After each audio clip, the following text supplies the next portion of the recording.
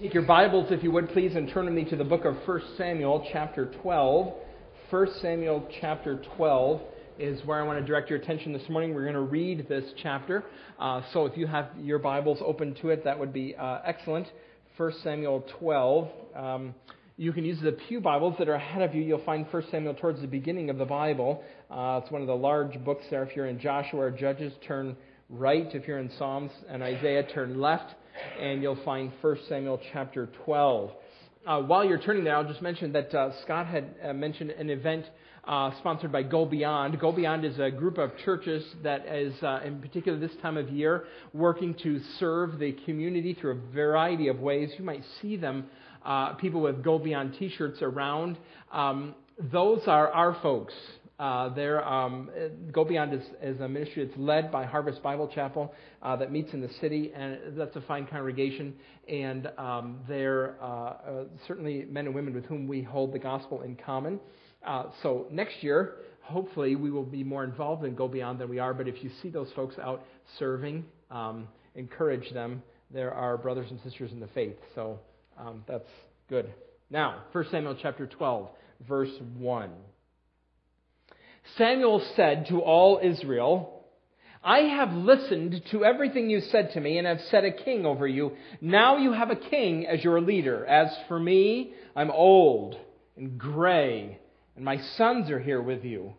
I have been your leader from my youth until this day. Here I stand.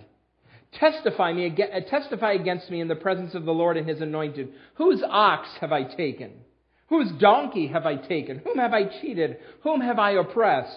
From whose hand have I accepted a bribe to make me shut my eyes? If I have done any of these things, I will make it right. You have not cheated or oppressed us, they replied. You have not taken anything from anyone's hand. Samuel said to them, The Lord is witness against you, and also His anointed is witness this day, that you have not found anything in my hand. He is witness, they said. Then Samuel said to the people, It is the Lord who appointed Moses and Aaron and brought your ancestors up out of Egypt. Now then stand here, because I am going to confront you with evidence before the Lord as to all the righteous acts performed by the Lord for you and your ancestors. After Jacob entered Egypt, they cried out to the Lord for help, and the Lord sent Moses and Aaron, who brought your ancestors out of Egypt and settled them in this place. But they forgot the Lord their God, so He sold them into the hand of Sisera, the commander of the army of Hatzor, and into the hands of the Philistines and the king of Moab, who fought against them. They cried out to the Lord and said, We have sinned, we have forsaken the Lord, and served the Baals and the Ashtoreths. But now deliver us from the hands of our enemies, and we will serve you. Then the Lord sent Jerubbaal, Barak, Jephthah, and Samuel, and He delivered you from the hands of your enemies all around you, so that you lived in safety. But when you saw that Nahash, king of the Ammonites, was moving against you, you said to me, No, we want a king to rule over us, even though the Lord your God was your king. Now, here is the king you have chosen, the one you asked for. See, the Lord has set a king over you. If you fear the Lord and serve and obey Him and do not rebel against His commands, and if both you and the king who reigns over you follow the Lord your God, good. But if you do not obey the Lord, and if you rebel against His commands, His hand will be against you as it was against your ancestors. Now then, stand still and see this great thing the Lord is about to do before your eyes. Is it not wheat harvest now? I will call on the Lord to send thunder and rain, and you will realize what an evil thing you did in the eyes of the Lord when you asked for a king. Then Samuel called on the Lord, and that same day the Lord sent thunder and rain. So all the people stood in awe of the Lord and of Samuel.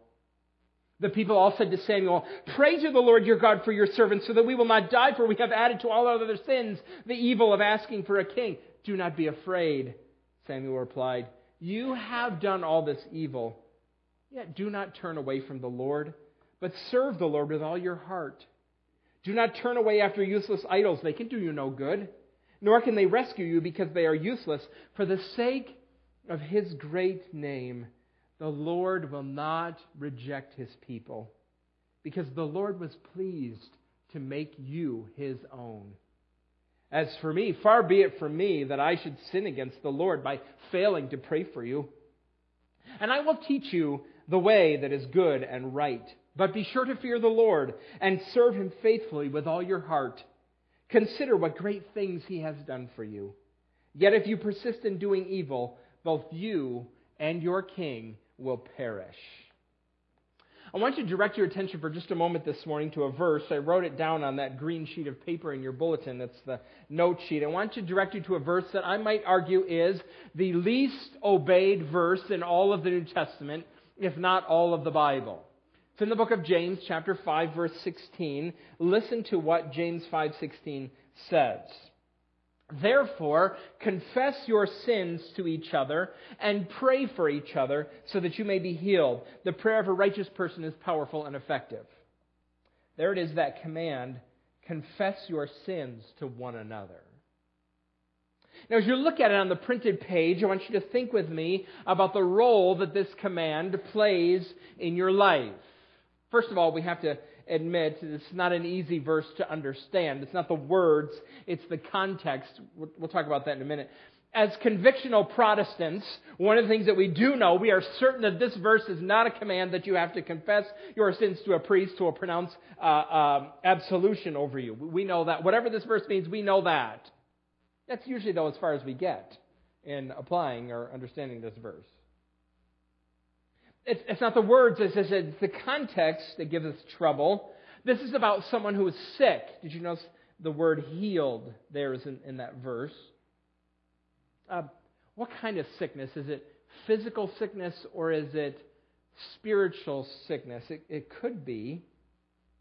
What does this verse say about the difference between, or the relationship between sin and sickness? Is that the only context that this applies? That we would think about talking with one another about our sin? I don't think so. If I read our church covenant, it seems like there's a lot in there. There's portions of it that you can't obey, you can't possibly apply unless we talk to one another about our own sins. How should that work? Who do you confess your sins to, and how many of them, and why? And if someone confesses to you, how should you respond? Should you think in terms of a counselor? Are you telling me this because you want me to help you work through and understand what's happening? Or are you coming to me as an accountability partner? You want me to help you stop doing this? Or are you coming to me as for comfort? So that I can look at you and say, oh, brother, remember, God forgives. Richard Baxter, there is more grace in Christ than there is sin in you. That's good news. Probably at some point in time, James had in mind that all three of those would apply. Sometimes we need help understanding. Sometimes we need comfort. Sometimes we need accountability. We have problems with this verse understanding it. We have problems with applying it. I think there's even deeper issues at work, though, when we read James 5:16. I recoil from this verse because this just sounds embarrassing. Shame. Confess your sins to one another. I have enough shame in my life that I can't control. Why do I want to introduce more shame in my life? Right? Actually, I think there's even something deeper than that. Maybe that's at the taproot of my troubles. Maybe your troubles with this verse too. To confess my sins means that I am accountable to someone else. That there is a higher power with the right to tell me what to do and label me as missing the mark. And my confession, if I confess to you, I highlight both my accountability to Him and my guilt before Him. I think that you could make a case that accountability, actually our hesitancy to own our accountability, is the most important issue here in James 5. I learned that from Christian apologists. We talked about Christian apologists a few weeks ago. Apologists are people within the church who work to answer some of the doubts and questions that skeptics have. The Bible takes doubt seriously. The Bible takes questions that people have seriously. In fact, the whole Gospel of Luke was written to give a man assurance. He believed what he had heard about Jesus, but he had questions, things that didn't quite click with him. And the whole Gospel of Luke was written to help this man find confidence in his faith in Jesus. And there are those in the church who are especially gifted at this. They take questions and objections that people have, and they respond wisely and well. That it bolsters the faith of those who are stumbling, and it softens the blows of some critics. Well, if you talk to men and women who give themselves over to this work of apologizing, not saying I'm sorry, but defending the faith, they will tell you that sometimes the most significant issue that they deal with is buried pretty deep. On the surface, you might be talking about the reliability of the Bible or the judicial wisdom of eternal punishment. That might be what you're talking about on the surface. But beneath that, underneath those objections, there's just this hesitancy to deal with the fact that God is, that He has revealed Himself in Scripture, and that He is sovereign and worthy of our highest allegiance. Sometimes, I know I'm being simplistic here. I know that. I realize that. Sometimes, though, people object to Christianity not because it is not intellectually credible, but because they don't want it to be true.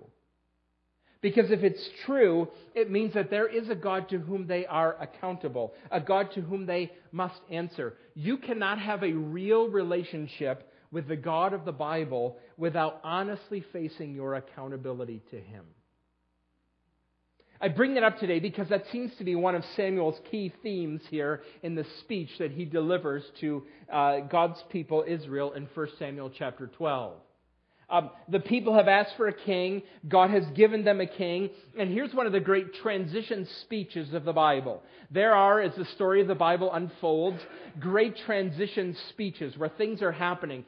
Deuteronomy is one of them, actually. Moses is about to die, and before he dies, he delivers this great speech, the book of Deuteronomy.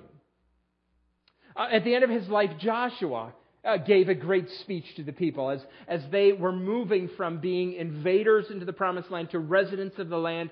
He delivered this great speech in Joshua 24. And here in 1 Samuel, we have Samuel's retirement speech. The transition is that people are moving from being led by judges, these warrior deliverers, to being led by kings. Samuel has been a judge and a prophet. Now he's just going to be a prophet, and they're going to be led on the battlefield by a king. And what he makes clear in this passage is that though there are some significant changes afoot, some things are going to stay the same. And that's actually what I want to look at in this passage, how I want to walk through this text with you this morning. Regardless of what changes come for God's people, there are three things that remain. That's what I want to talk about. Change is coming. Some things don't change. The people need to hear Samuel say it, and we're going to listen in as he tells them about three things that don't change. And here they are. Number one, first of all, the call for godly leadership. The call for godly leadership doesn't change. Samuel's speech begins with a personal defense. It seems almost like a trial here as you read this. Samuel puts himself on trial. The people are the prosecutors, and God and the king are the black-robed, gavel-wielding judges. And he talks about his role and what he has done. He defends himself here, and the question becomes, why? Why does Samuel start this way? On the one hand here, Samuel seems to be cashing out. That is, he's finishing his ministry as a judge, and he wants the people to affirm that he's innocent of any wrongdoing as he leaves. Have you ever worked in a retail establishment where you were in charge of the cash register? Maybe some of you worked at a bank. In the summers, when I was in college, I worked at a camp, and then at the end of camp, I worked at a restaurant for a couple weeks. It was a restaurant in a state park, and it was more of a snack shop than a restaurant, but it was right next to a flood-controlled dam that controlled the Genesee River, kept the Genesee River from flooding the city of Rochester. It was a snack shop. since it was right next to a dam, I love telling the people this. Since I'm a pastor, I love people tell people this. The name of the restaurant was the Dam Restaurant because it was right next to the dam. So anyway, I would go every day to work at the Dam Restaurant, and I would go to. You just like to hear me say it, don't you? I know that. Okay. So I would go to the main office, I'd pick up my cash bag, and I would take it to the restaurant, and I would count out the money so that I had all of it and put it in the cash register. I knew how much money was in there. Then I would work all day and take people's money and put it in the cash register. At the end of the day, I would print out a receipt that would tell me how much I had made, and I would add that to the amount that started, and I would cash out. I would count the amount of money in the cash register, and the numbers had to match.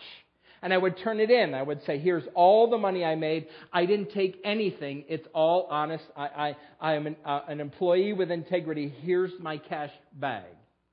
In a sense, that's what Samuel is doing here. Everything is accounted for in his ministry. He didn't take anything that wasn't his. In essence, in part, he's saying this, I think, because he's about to tell the people some hard truths. And he wants them to know, look, I'm not in this for the money. In fact, I'm going to tell you some hard things. I have done this my whole life because God had called me to it and because I loved you. I'm not in it for the money, so I'm going to tell you hard. You should listen to me when I tell you.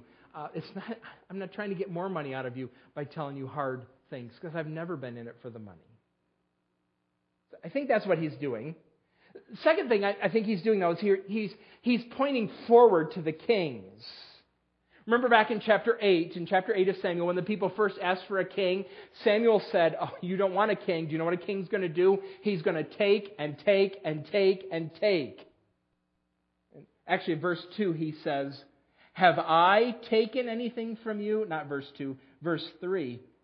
Have I taken an ox? Have I taken a donkey? Verse 4, the people say, you have not taken anything.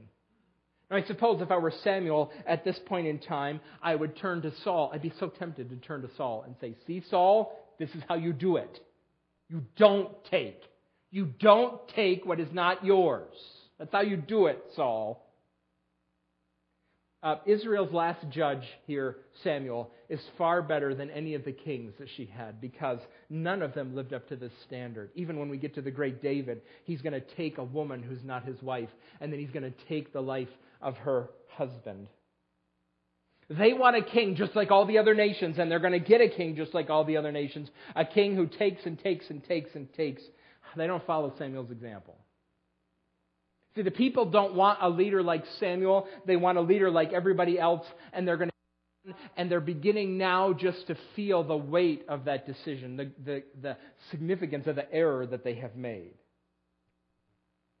Jesus described this type of leadership pretty well, I think, in Mark chapter 10 when he said this, you know that those who are regarded as rulers of the Gentiles lord it over them, and their high officials exercise authority over them. Not so with you. Whoever wants to become great among you must be your servant, and whoever wants to be first must be a slave to all. For even the Son of Man did not come to be served, but to serve and to give his life as a ransom for many. God's expectation, and it has not changed from the time of Samuel to the time today, is that the authority that he gives to men and women in churches and in homes and in ministries is that their authority is there. They have the authority from God to bless and not to hurt. This is what authority is supposed to do. Remember what 2 Samuel 23 says. The God of Israel spoke. The rock of Israel said to me, David says, when one rules over people in righteousness, when he rules in the fear of God, he's like the light of morning at sunrise on a cloudless morning. Like the brightness after rain that brings grass from the earth. This is what godly leadership is supposed to do. It's supposed to bring light and life. Is that what your children say of you? The authority that you have in your house? You know what Mom brings to my life? Mom brings light and life. I wonder if your employees say that at work. Probably, in some ways, there may be bureaucracy or corporate rules that tie your hands, but do you bring light and life to those that are entrusted to your care? That's what authority is supposed to do. It's not supposed to hurt. It's not supposed to take. It's not supposed to be self-centered. It's supposed to be a blessing and not hurt.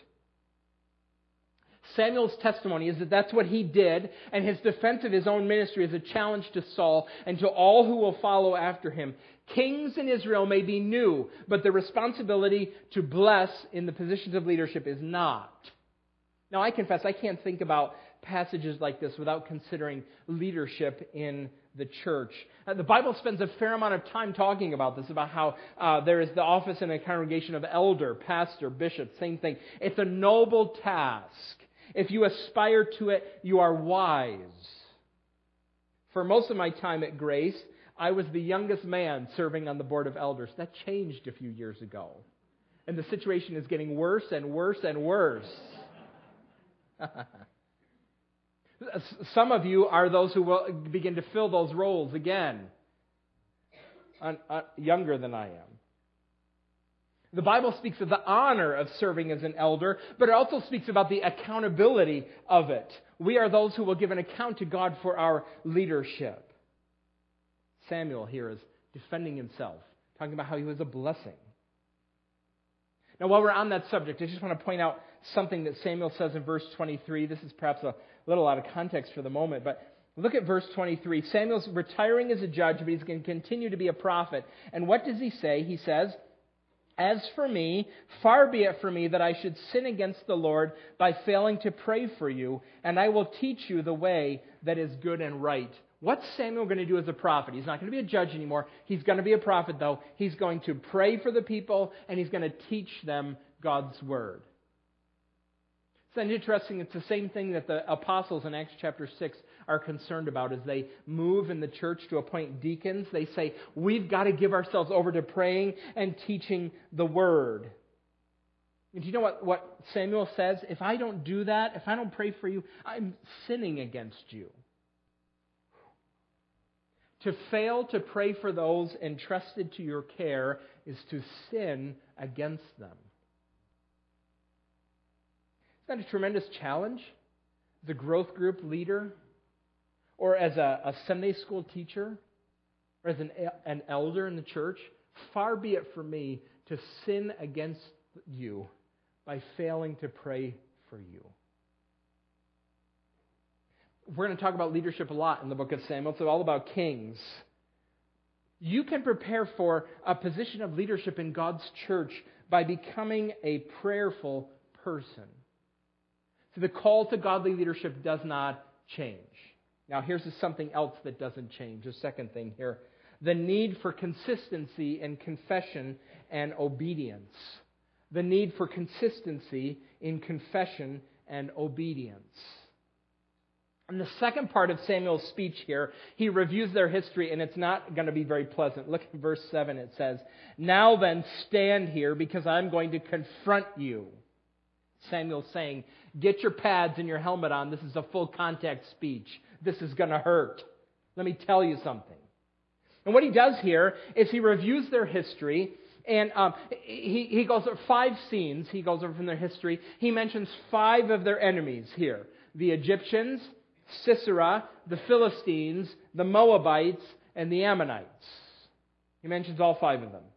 Egypt is mentioned. Egypt is almost always mentioned.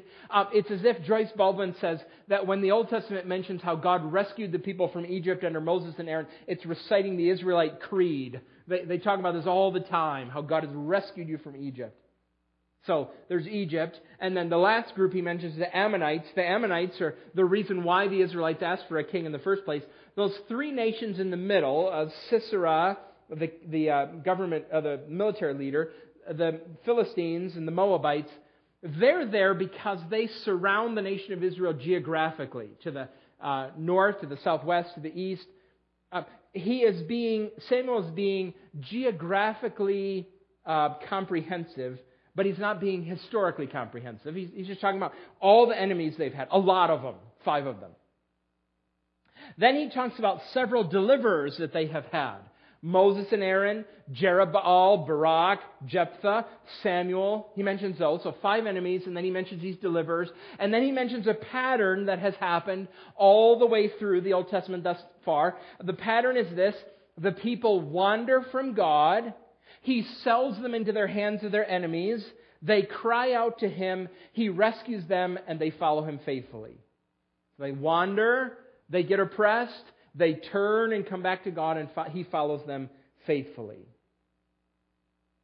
It almost seems in this passage that these foreign nations that Samuel mentions, these enemy invaders, are like God's sheepdogs.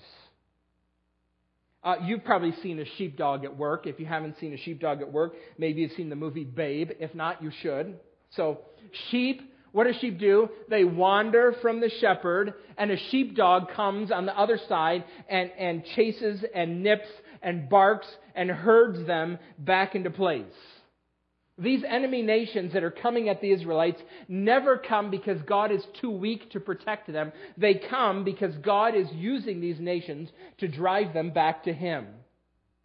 Now think about this here spatially for a minute. We'll think about it in terms of physical space. Here is God. Here He is. He's unchanging and He's unmoving. But the people wander. They wander away from Him. And they forget Him. Or, as verse 21 says, they turn away after useless idols that can do no good nor can rescue you because they're useless. They're worthless too, but that's not in the text. They're useless. They wander away, and what does God do? His people are wandering, so enter the sheepdog, right? The Philistines, the Moabites, the Ammonites, they come. And what happens? God's people, they see the sheepdog. I don't think the Philistines probably thought of themselves as God's sheepdog, but that's all they are. The sheepdog comes, and God's people turn, and they come back to God and follow Him. They run back to Him. I wonder if this concept will help you think at all for a minute about temptation. Paul in 1 Corinthians 10 talks about this same history, and he says that God is faithful. He does not allow us to be tempted beyond what you can bear. Temptation is under God's control and comes only with His permission. Why does temptation come? Where does it come? You're wandering away from God. Temptation comes.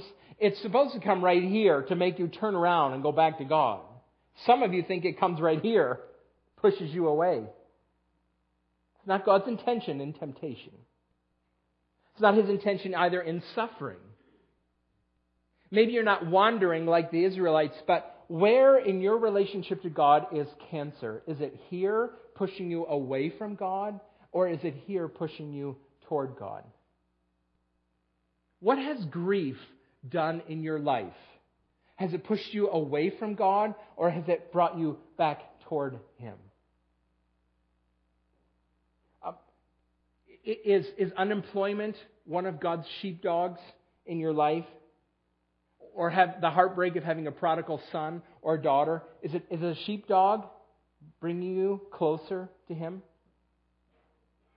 I don't say it often, but remember what George Mundell used to say. I think George Mundell was an old Bible teacher. I think he was from Pennsylvania, I'm not sure. He used to say, I must see every person and circumstance that enters my life as the Holy Spirit coming to me in that person or circumstance in order to make me more like the Lord Jesus. Is the calamity that is entering your life, is it bringing you back? Some of you think that it's pushing you away, and that maybe seems oddly enough what God is allowing to happen. That's not His intention. It's not His purpose. Now, the fifth enemy that is mentioned here in this list, the Ammonites, the pattern is broken. Remember that before that, the people have been wandering away. The enemy comes. They turn back to God and follow Him. The Ammonites, what happens? The people are coming, and God introduces the Ammonites, and the people say, in fact, the text says, no. We want a king to rule over us. The people are in essence saying, you know what, I'm tired. I am tired of all this confession and repentance and turning to God and confessing my sins and all the work that's necessary to follow Him faithfully. I am tired of that, and I'm not going to do it anymore. I just want a king.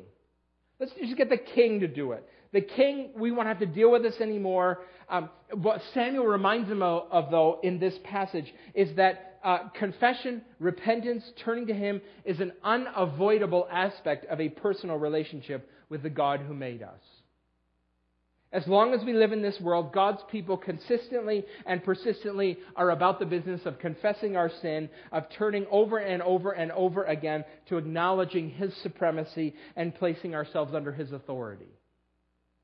I once heard a missionary, he was killed in a car accident several years ago. His name was Ed Lewis, and he was preaching to us once about Romans 12:1. Romans 12:1 says, "You are a living sacrifice." And Ed Lewis said, you know what the problem with living sacrifices is? They keep crawling off the altar. Get back up on there. Get back up on the altar. A believer without obedience, without confession, is broken just as much as nature is when you see a snowstorm in July. On July 4th, if you look out your window in Pennsylvania and it's snowing, something terrible has happened. Something is wrong. Nature is broken. Samuel points that way with the wheat harvest that he brings. It's wheat harvest time. It's the dry season. It's not supposed to be raining. And he calls down from God a terrible thunder and lightning storm. It's paralyzing the people there. They're terrified. They have finally come to realize how broken their situation is. Followers of God, God's people, when there's no confession and repentance, they are broken just as much as a snowstorm in July or a rainstorm in the wheat harvest season. God sent the Ammonites to the people so that they would cry out to Him, and they absolutely refused.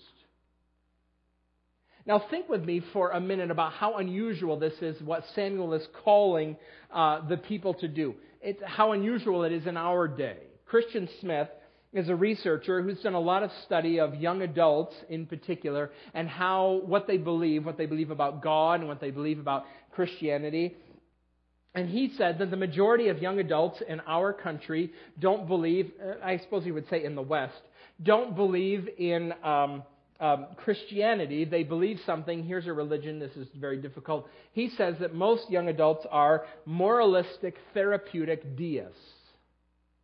That doesn't look good on a bumper sticker at all. They don't make a little fish symbol or anything for that. But moralistic, therapeutic deists. That is, they believe that if you are nice, if you're a good person, if you're moralistic, if you have morals, then God will make you feel good. He'll make you happy. He'll give you good self-esteem. Moralistic, therapeutic, deist. Other than that, though, He's not really involved in your life and doesn't really care.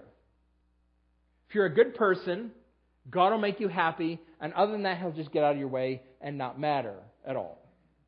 So how did Christian Smith figure this out? Well, he talked to these young adults about their prayer life. 40% of the teens that he surveyed once said that they pray daily. Here's some of the lines that they gave him about why they pray.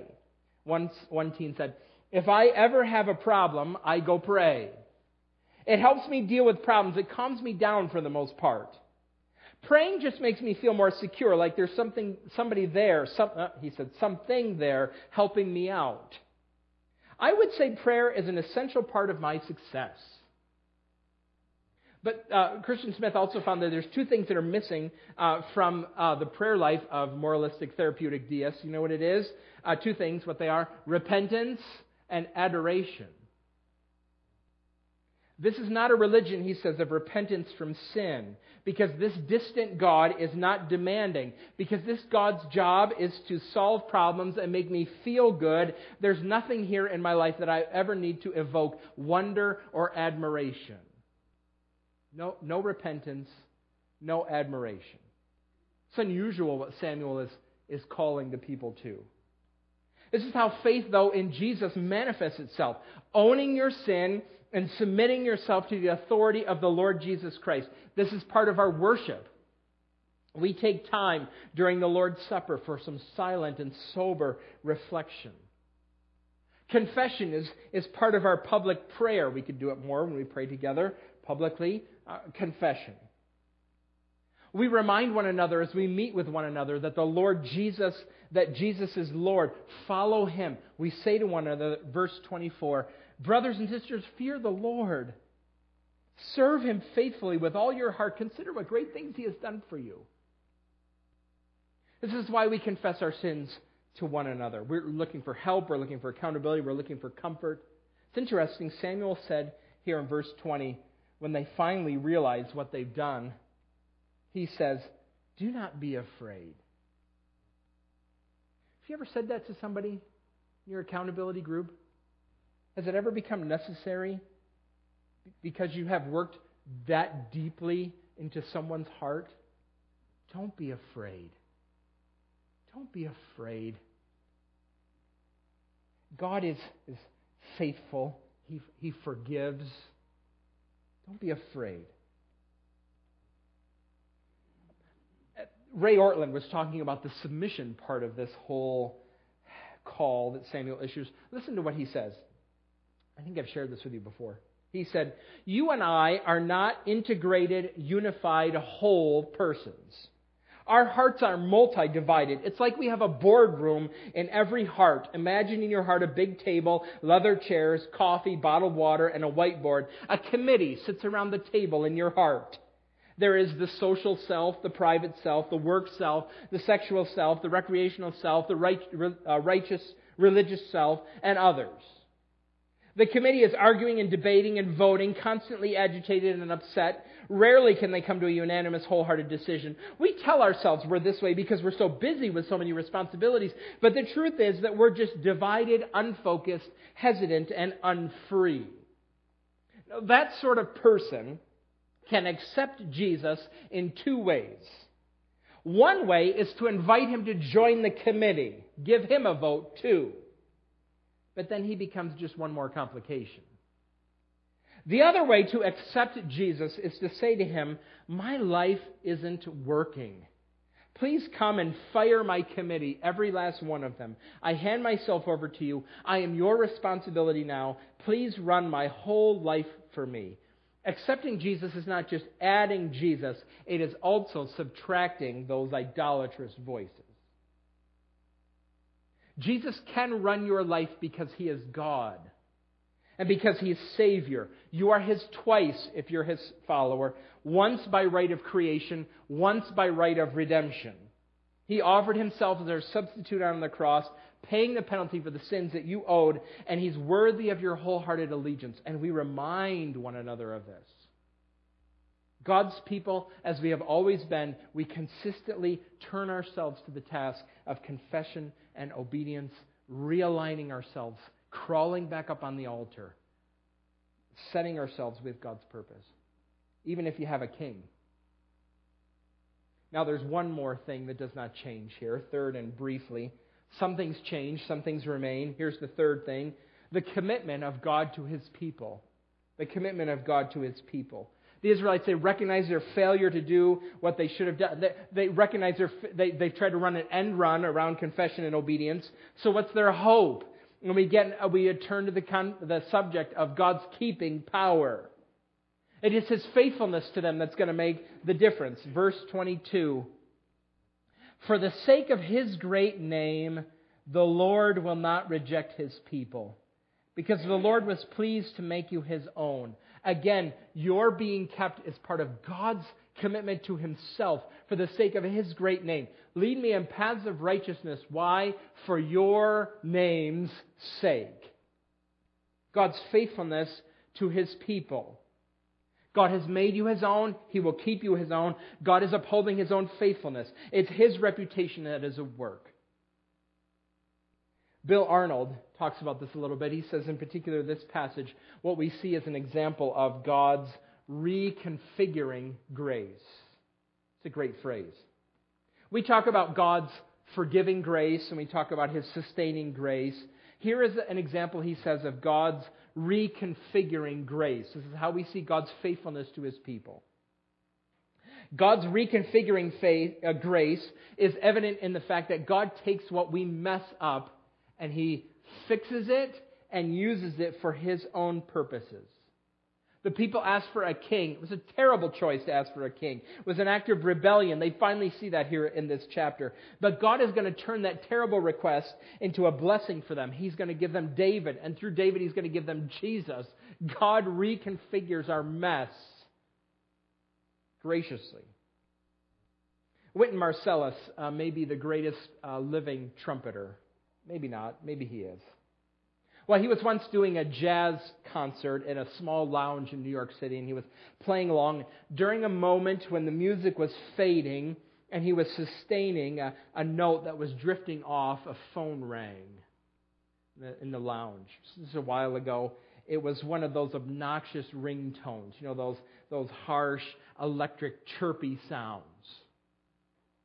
If you're in an environment like that, you scramble for your phone. It feels like it's an hour past before you can get your phone out and turn it off. But it's like 3 seconds. But that whole sound of that terrible filled the room, and everybody froze, even Wynton Marsalis. Well, the phone stopped. There was a moment of silence, and Wynton Marsalis then on his trumpet played that awful tune, that phone tune ringing. He had heard it, and he started playing it. Except it was from a trumpet master. It wasn't that terrible chirpy sound. It was from the master. He played it again, and he played it again, and then he riffed off of it. He added triplets and arpeggios and syncopation, and it became a 3-minute cadenza, a solo based on a terrible cell phone ring. That's what master musicians do. It's what God does here in Samuel. He's going to take their terrible requests, their requests for which they repented, and He's going to syncopate it and add arpeggios. He's going to add triplets, and He's going to add repetition. And it's going to become to them a source of blessing and hope. It's reconfiguring grace because God is faithful. And because He is, it motivates our turning back to Him over and over and over again. His commitment to His people does not change. Let's pray, shall we? Father, we come before You this morning, and we come through Jesus Christ, who is our Savior. We come on the basis of the work that He has done, not on the basis of what we have done, but through Him. He is the one who has prepared the way for us. And we come to You, Father, because You are the one who is faithful to all of Your people. For Your name's sake, we ask today that you would hear us as we pray, even now. For Your name's sake, we come. Oh, Father, I pray that You would make us a congregation who is sincere and true and real with this call here of confession and submission to You. Over and over and over again, we turn back to You because of Your faithfulness. You demonstrate to us Your great love, and that while we were still sinners, Christ died for us. How thankful we are. Lord, we magnify Your great faithfulness. It is our hope, and it is our plea before You. We pray these things together in the name of the Lord Jesus, saying, Amen.